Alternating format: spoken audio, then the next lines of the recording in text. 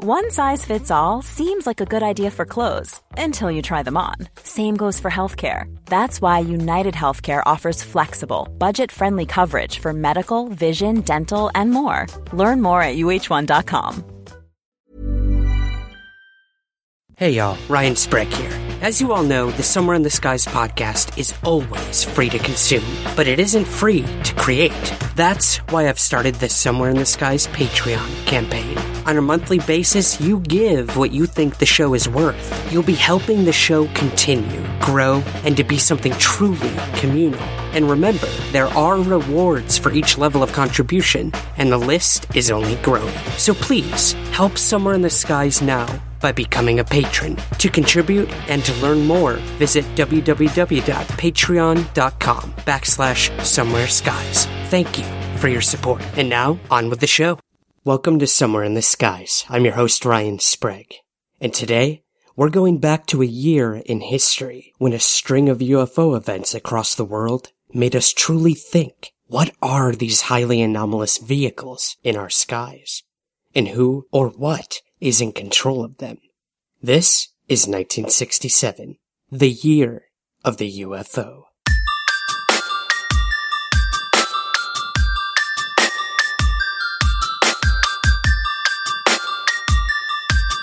This is Somewhere in the Skies with Ryan Sprague.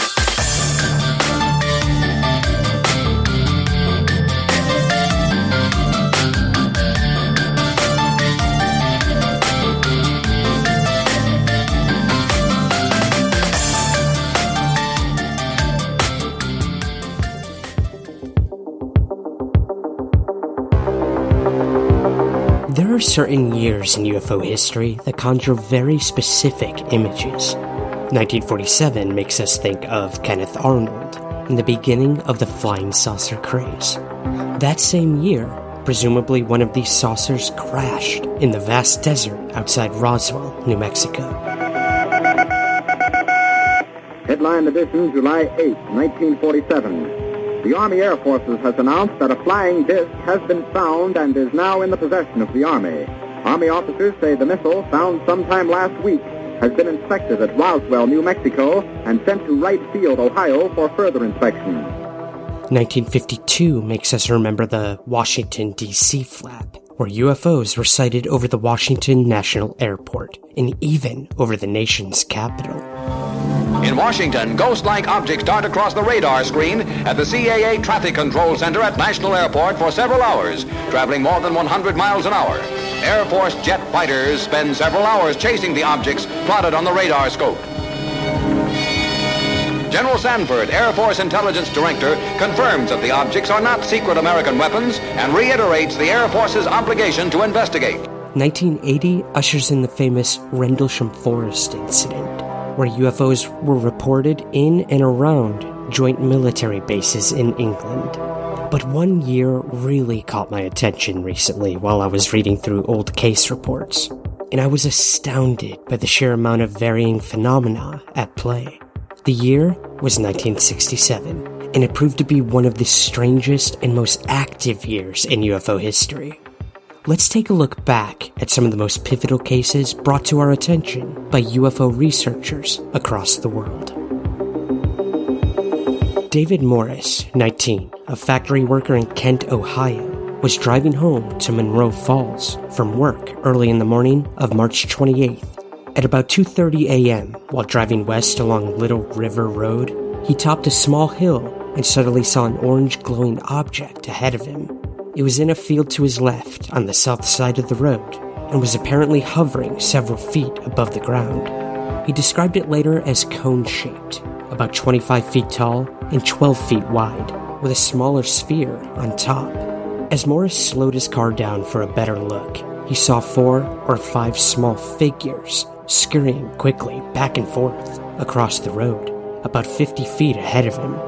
They appeared between 3.5 feet and 4 feet tall, and they gave off the same soft orange glow similar to the object. Morris quickly slammed on the brakes, but, unable to stop in time, struck one of the beings as it crossed the road. He heard a thump at the moment of impact and saw the being's raised hand as it was struck. The car traveled about another 10 feet before it stopped. Morris turned and looked around, his hand on the door. He saw a group of little figures standing, as if clustered about something lying on the road. And suddenly, frightened, he sped off. He did not report the incident to the police because he was convinced that whatever he struck had not been human. The next day, Morris found dents in his right front bumper that had not been there before. He mentioned the story to several of his co-workers, one of whom was acquainted with a reporter for a local newspaper. The reporter alerted NICAP, the National Investigations Committee on Aerial Phenomena. The incident was carefully investigated by Charles E. Toner and Roy Wiley of the Pittsburgh NICAP Subcommittee on several subsequent occasions. The case remains an unknown. Guy Tossi and Will Begay were driving south on Highway 26 just outside Ryrie on November 2nd, 1967, in Idaho. It was about 9:30 p.m. There was a sudden blinding flash of light in front of their car, followed by the abrupt appearance of a small dome-shaped UFO. The dome was transparent, and in it were two small, strange-looking occupants. The car was brought to a stop. Begay, driving, did not have to apply the brakes, however, and the object hovered about 5 feet above the highway immediately ahead of them. It was about 8 feet wide and flashed green and orange lights around the rim. The area was bathed in a vivid green light. The dome opened as if hinged, and one creature emerged, apparently floating to the ground. It was about 3.5 feet tall, and on its back was a kind of pack that protruded above and behind its head.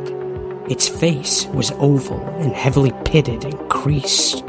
2 small, round eyes and a straight slit-like mouth completed the facial features. Large ears stood high on the hairless head. Approaching the driver's side of the car, the alleged being opened the door and slid behind the wheel. Horrified, the 2 witnesses pushed over to the right. The car began to move, whether driven by the being or towed by the UFO was uncertain. It was taken well out into a field of stubble wheat, and the UFO kept a fixed position a few feet in front of it. As the car stopped, Tossi, sitting next to the door, suddenly opened it and bolted, running for the nearby farmhouse of Willard Hammond, about a quarter mile away. He later reported being followed by a bright light, presumably carried by the second occupant. Meanwhile, in the car, Begay cowered in the front seat in a state of near shock, while the first creature jabbered unintelligibly at him, making sounds that were high and rapid, like a bird, he would say. The second being, who had apparently given up chasing Tossi, returned to the car.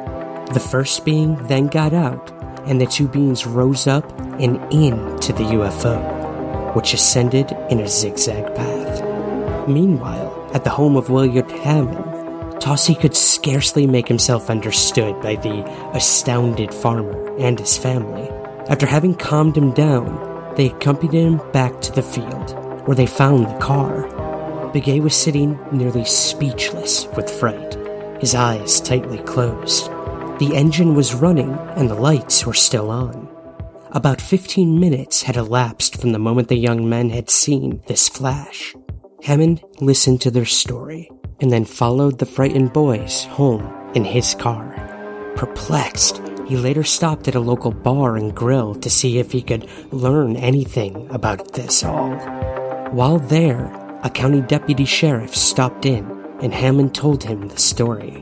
Later, both witnesses also came by and voluntarily told the deputy sheriff, in their own words, what had happened. State police were summoned and an investigation began.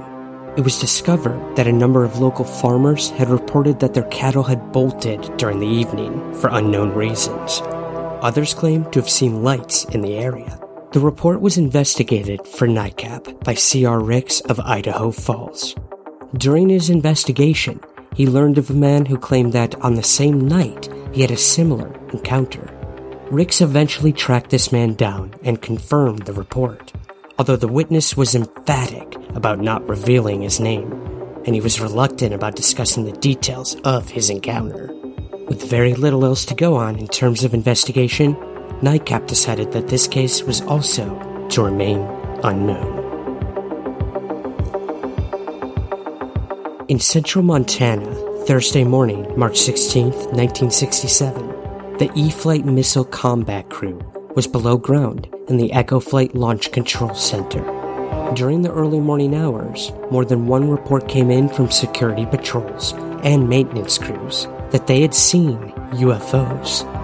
The UFO was reported directly above one of the E-Flight launch facilities, or silos. It turned out that at least one security policeman was so frightened by this encounter that he never again returned to security duty. A short time later, the deputy crew commander, a first lieutenant, was briefing the crew commander, a captain, on the flight status when the alarm horn sounded. Over the next half minute, all 10 of their missiles reported a, quote, no-go condition. One by one across the board, each missile had become inoperable. From there on, all hell broke loose. The following is direct testimony by Robert Salas, who was on duty that day as Deputy Missile Combat Crew Commander. Good afternoon. My name is Robert Salas. In 1967, I was a first lieutenant stationed at Malmstrom Air Force Base, Montana. I was a missile launch officer. My commander at the time was Lieutenant Fred Mywald. Sometime in the evening hours on March 24th, I received a call from one of my topside guards, the flight security controller, stating that they had been observing strange lights in the sky making odd maneuvers and wanted to report it. I thought it was kind of a strange report, but I took it seriously. You have to understand we were protecting nuclear weapons, and the reports we generally got were very professional.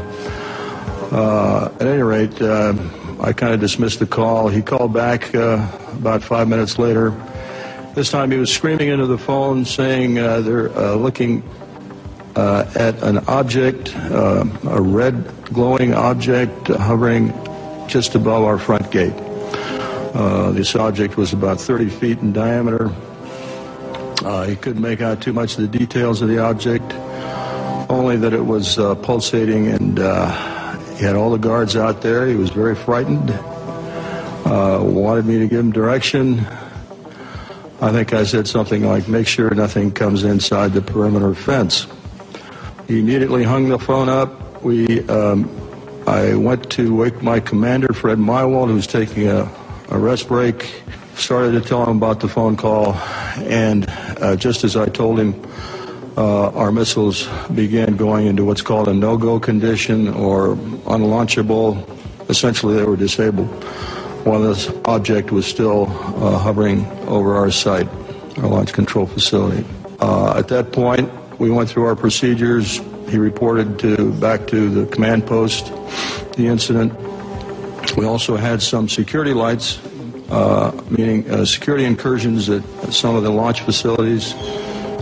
So I called the guard back upstairs and directed that a security team be sent out.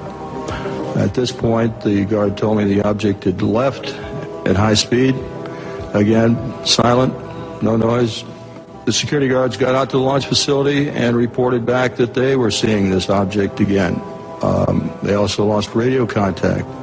This incident terminated at that point. We reset the security alarms, but the missiles themselves were still disabled. We had to call in for maintenance teams to come out and bring them back up on alert. The main indication we got from our equipment was this was guidance and control system failure. I want to emphasize that the security people upstairs had no control authority over. They had no equipment up there, no ability to affect any kind of system shutdown on our missiles. All the control systems were underground. We were relieved the next morning and reported back to the command post. The base, Malmstrom, reported to our squadron commander. He was Why does the sheik didn't know how to explain the event? I asked him specifically if it could have been an Air Force exercise, and he assured me that it was not an Air Force exercise. There was also a member of the Air Force Office of Special Investigations in the room. He ordered us to not ever talk about this. I even signed a non-disclosure statement to that effect. For many years, the Air Force has maintained that no reported UFO incident has ever affected national security. It's established fact that a large number of Air Force personnel reported sighting UFOs. At the time, many of our strategic missiles became unlaunchable. So you tell me, that's not a national security threat? There is clearly a great discrepancy between the United States Air Force's public position relative to UFOs and national security, and the established facts of this case. October 24th, 1967. This happened between Okehampton and Halsworthy in Devon, in the southwest of England. Two on-duty uniformed police officers, Clifford Waycott and Roger Willey, had spotted a pulsating flying cross while driving through Devon. It was seen at low altitude, moving above the treetops of the surrounding countryside. Intrigued, they began to chase the flying cross. However, they were never able to significantly gain on it. At times, the object slowed to about 50 miles per hour, and at one point came to a complete stop in midair. The pursuit involved speeds of up to 90 miles per hour and covered a distance of about 14 miles. Whenever they did gain a little ground on the object, it would simply accelerate away from them. Eventually, they reduced their speed, fearing an accident themselves. The closest distance that they reached the UFO was about 400 yards. At one point, they stopped at a farm to wake up the owner so they could gain some corroboration that they were not mistaken in their sighting. At a later press conference, Waycott said, quote, "The light wasn't piercing, but it was very bright. It was star-spangled, just like looking through wet glass. And although we reached 90 miles per hour, it accelerated away from us." End quote. Before the object disappeared from view, they saw a second UFO that was also cross-shaped, very bright, and made no noise. Both officers were impressed by the relevant speeds of these objects as they quickly departed, especially the first one. Constable Willie just said, "Here we go then," and we drove off after it, if you know what I mean. What kind of speed were you travelling at? We were travelling very fast. 60 south, was it? No sound that I heard at all. There was no outside noise apart from the noise of the car itself. And the acceleration away from us was terrific. So really, we didn't get under it to hear any sound.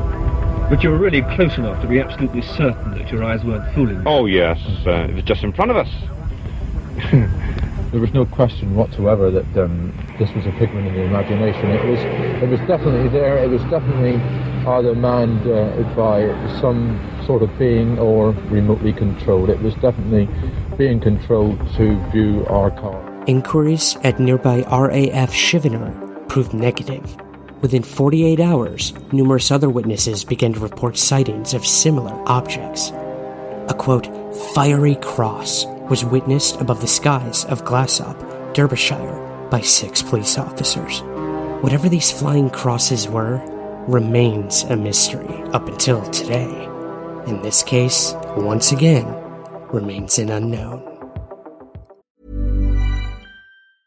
It's that time of the year. Your vacation is coming up. You can already hear the beach waves, feel the warm breeze, relax, and think about work. You really, really want it all to work out while you're away. Monday.com gives you and the team that peace of mind. When all work is on one platform and everyone's in sync, things just flow. Wherever you are, tap the banner to go to Monday.com.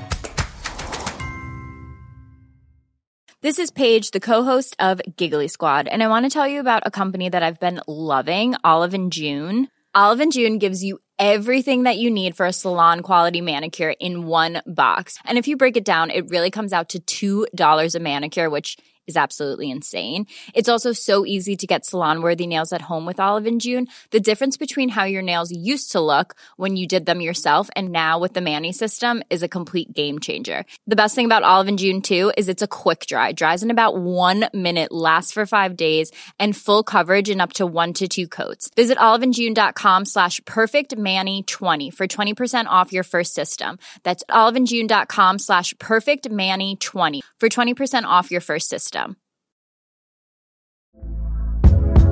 Hey there, it's Michelle Norris. I'm host of a podcast called Your Mama's Kitchen. When I travel, I'm usually looking for a way to find a taste of home when I'm not at home. And one of the things I love to do when I am at home is entertain. And Airbnb allows me to do that. When I was in California recently, I rented a house that had a great kitchen. And when we were sitting around the table, we were all thinking, we're in someone else's house. Someone could be in all of our homes as well. If you have a home, but you're not always at home, you have an Airbnb. Your home might be worth more than you think. Find out how much at airbnb.com/host.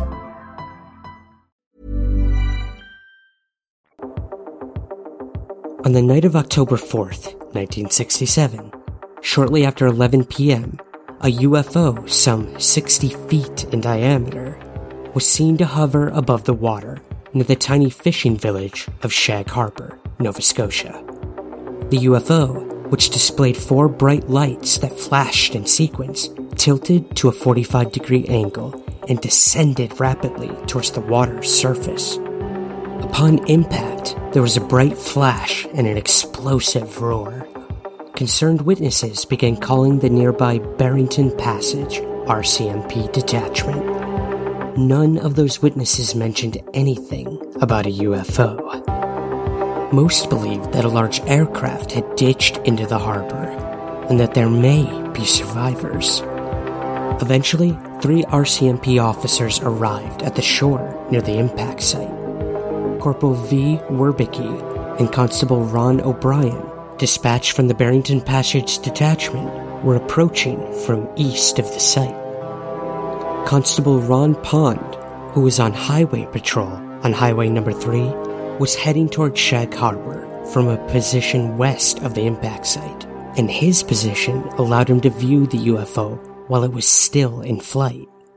When all 3 officers met at the impact site, they found that the UFO was still floating on the water, about a half-mile from shore. It was glowing a pale yellow, and was leaving a trail of dense yellow foam as it drifted in the ebb tide. Neither the Rescue Coordination Center in Halifax, nor the nearby NORAD radar facility at Picaro, Nova Scotia, had any knowledge of missing aircraft, either civilian or military. Pond reported that the object had, quote, changed during its descent to the water's surface, as in it changed shape, and that it appeared to be no known object. Later, other local witnesses described much to the same details of those of Pond. Also, a Coast Guard lifeboat from nearby Clark's Harbor and several local fishing boats were summoned to investigate. But the UFO had submerged before they reached the site. The sulfurous-smelling yellow foam continued to well to the surface from the point where the UFO went down, and about a 300-foot slick developed. Search efforts continued until about 3 a.m., and then resumed at first light the next day. Everybody involved was convinced that something, that is, something real and unidentified, had gone into the water. The next morning, a preliminary report was sent to Canadian Forces Headquarters in Ottawa. After communicating with NORAD, Maritime Command was asked to conduct an underwater search as soon as possible for the object. 7 Navy divers from the HMCS Granby searched throughout the daylight hours until sundown of October 8th. On Monday, October 9th, Maritime Command canceled the search effort, claiming no results. Outside of the local area, media attention quickly faded. The Shag Harbor crash retrieval became case number 34 in the infamous Condon Committee report, which would serve as Project Blue Book's swan song. The case was brought to Dr. Condon's limited attention by the late Jim Lorenzen of the Aerial Phenomena Research Organization. Dr. Levine, the investigator assigned to the case, allocated the grand total of 2 long-distance phone calls to this investigation. One call was to the watch officer at Maritime Command, and the other was to an RCMP spokesperson. Dr. Levine was assured that there was nothing to this case, and that further investigation was futile. Thus, interest in the Shag Harbor case withered away. Yeah, tell that to the locals in Nova Scotia, who are still investigating this case up until today. Me and a bunch of friends were in Barrington, and we were taking some of them home to Woods Harbor, and as we was coming up through Shag Harbor, roughly where the post office is, we see a bunch of lights in the sky, and it was in over the land here, not out over the water. And as we just thought it was an airplane, and if we were driving along, which was probably roughly 2 or 3 miles, we could see the light the whole time. And as we was coming up over the hill there, just before we got to the top of the hill, the light went from flat to a 45-degree angle, and we lost sight of it. As we made the top of the hill, we could see the light up off of there in the water, probably 100 to 150 yards from shore. And you got to remember, back then there was no street lights, and none of these buildings or houses was here. And even back there on the hill where we walked up, there's a lot of trees now. That was all barren land.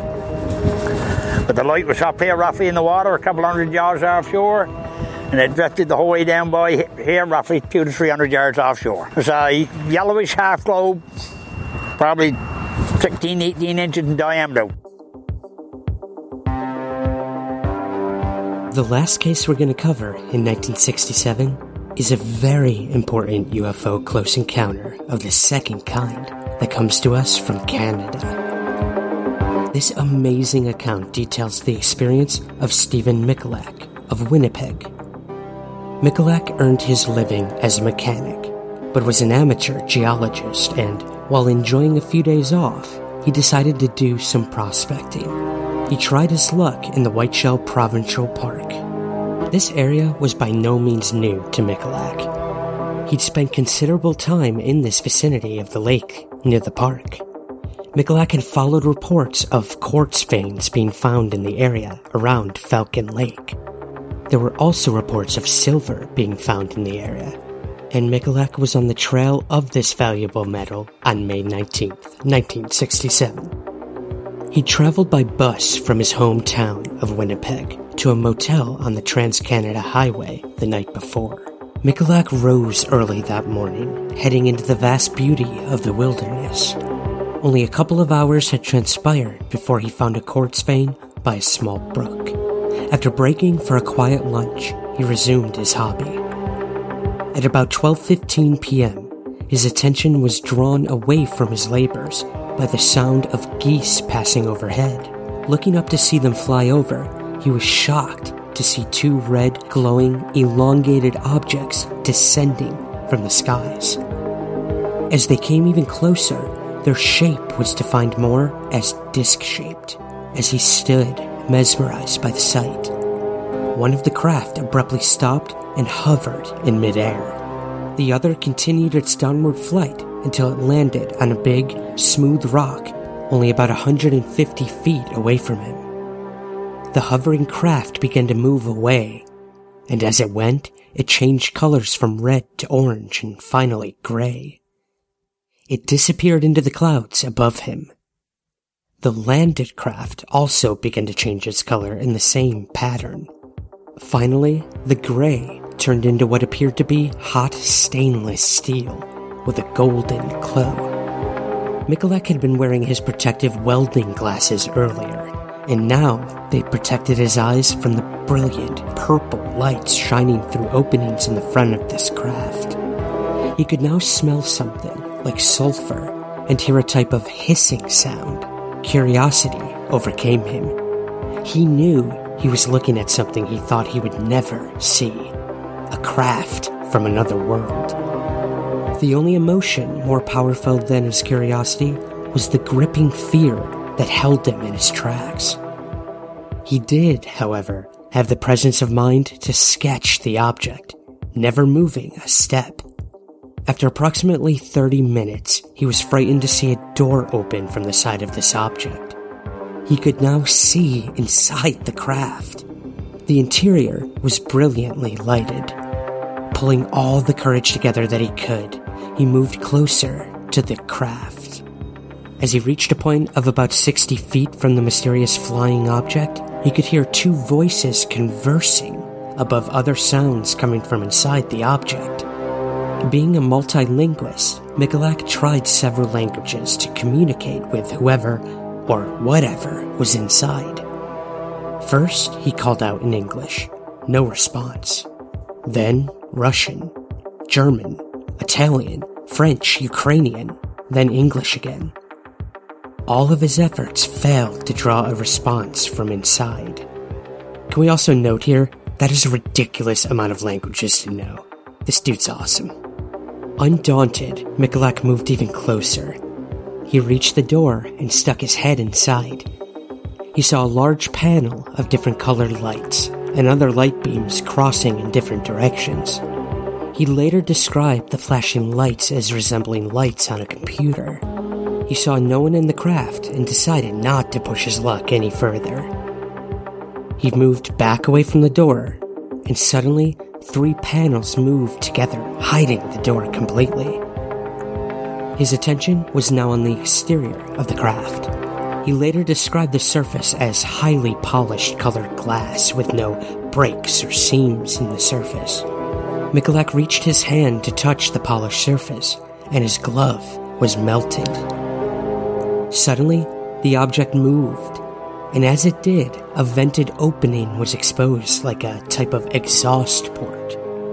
He estimated its size at about 9 inches high by 6 inches wide. Heat was vented through the opening, setting Michalak's shirt and undershirt on fire.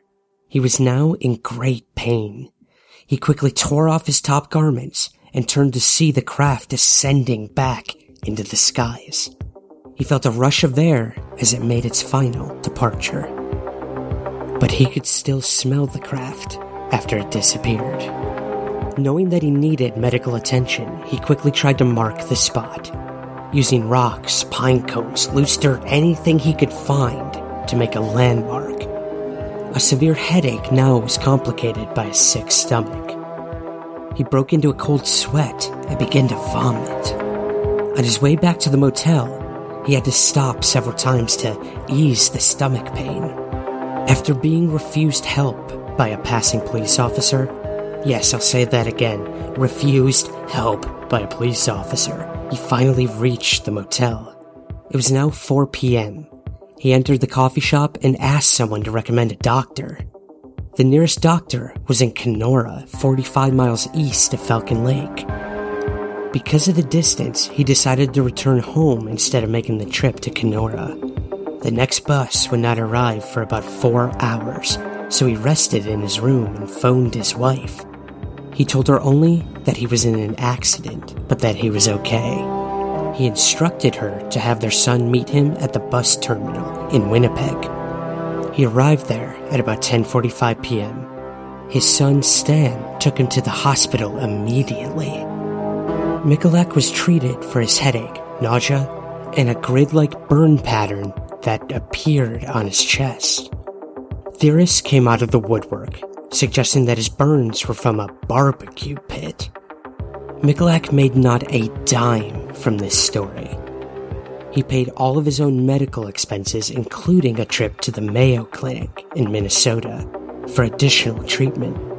To defray these costs, he wrote a privately funded booklet on his experience. But again, no money was actually made. Ultimately, Michalak was seen by more than a dozen doctors in the US and Canada. The site of the experience was investigated by the RCMP, RCAF, other government officials, and civilian groups. America's Condon Committee also joined the investigation. Nothing conclusive was ever offered to debunk the fantastic account by Michalak. His story is unique in many ways and is accepted as genuine by many UFO groups and investigators. Many years later, Stan Michalak, his son, would return to the site where his father had this incredible experience.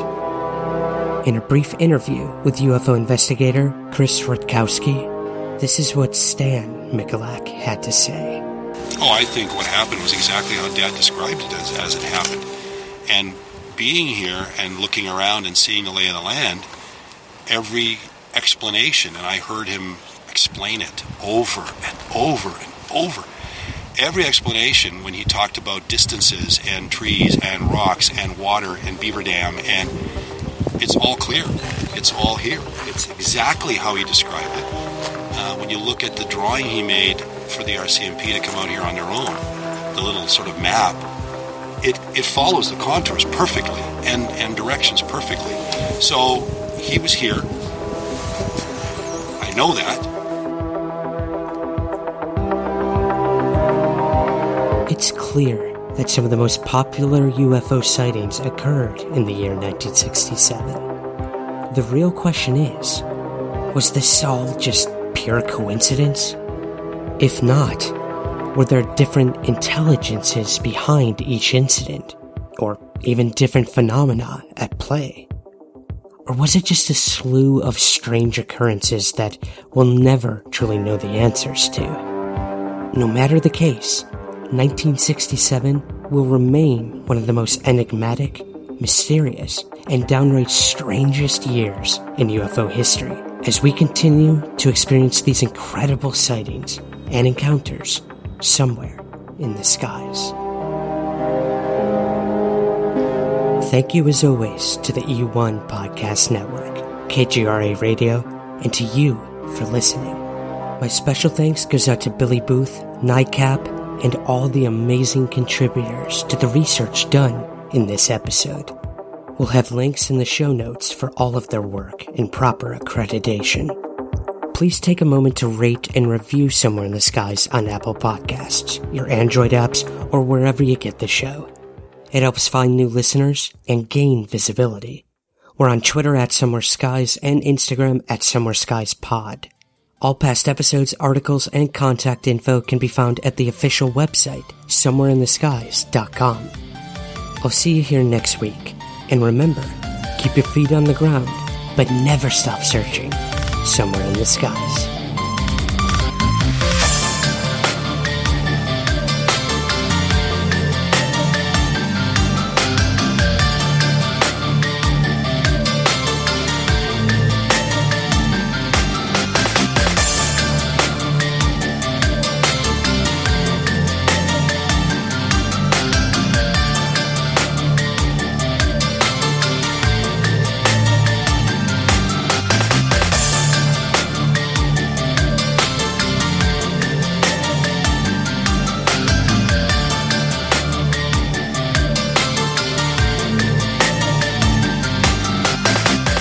Somewhere in the Skies is produced by Third Kind Productions in association with the Entertainment One Podcast Network. To learn more, visit entertainmentonepodcast.com.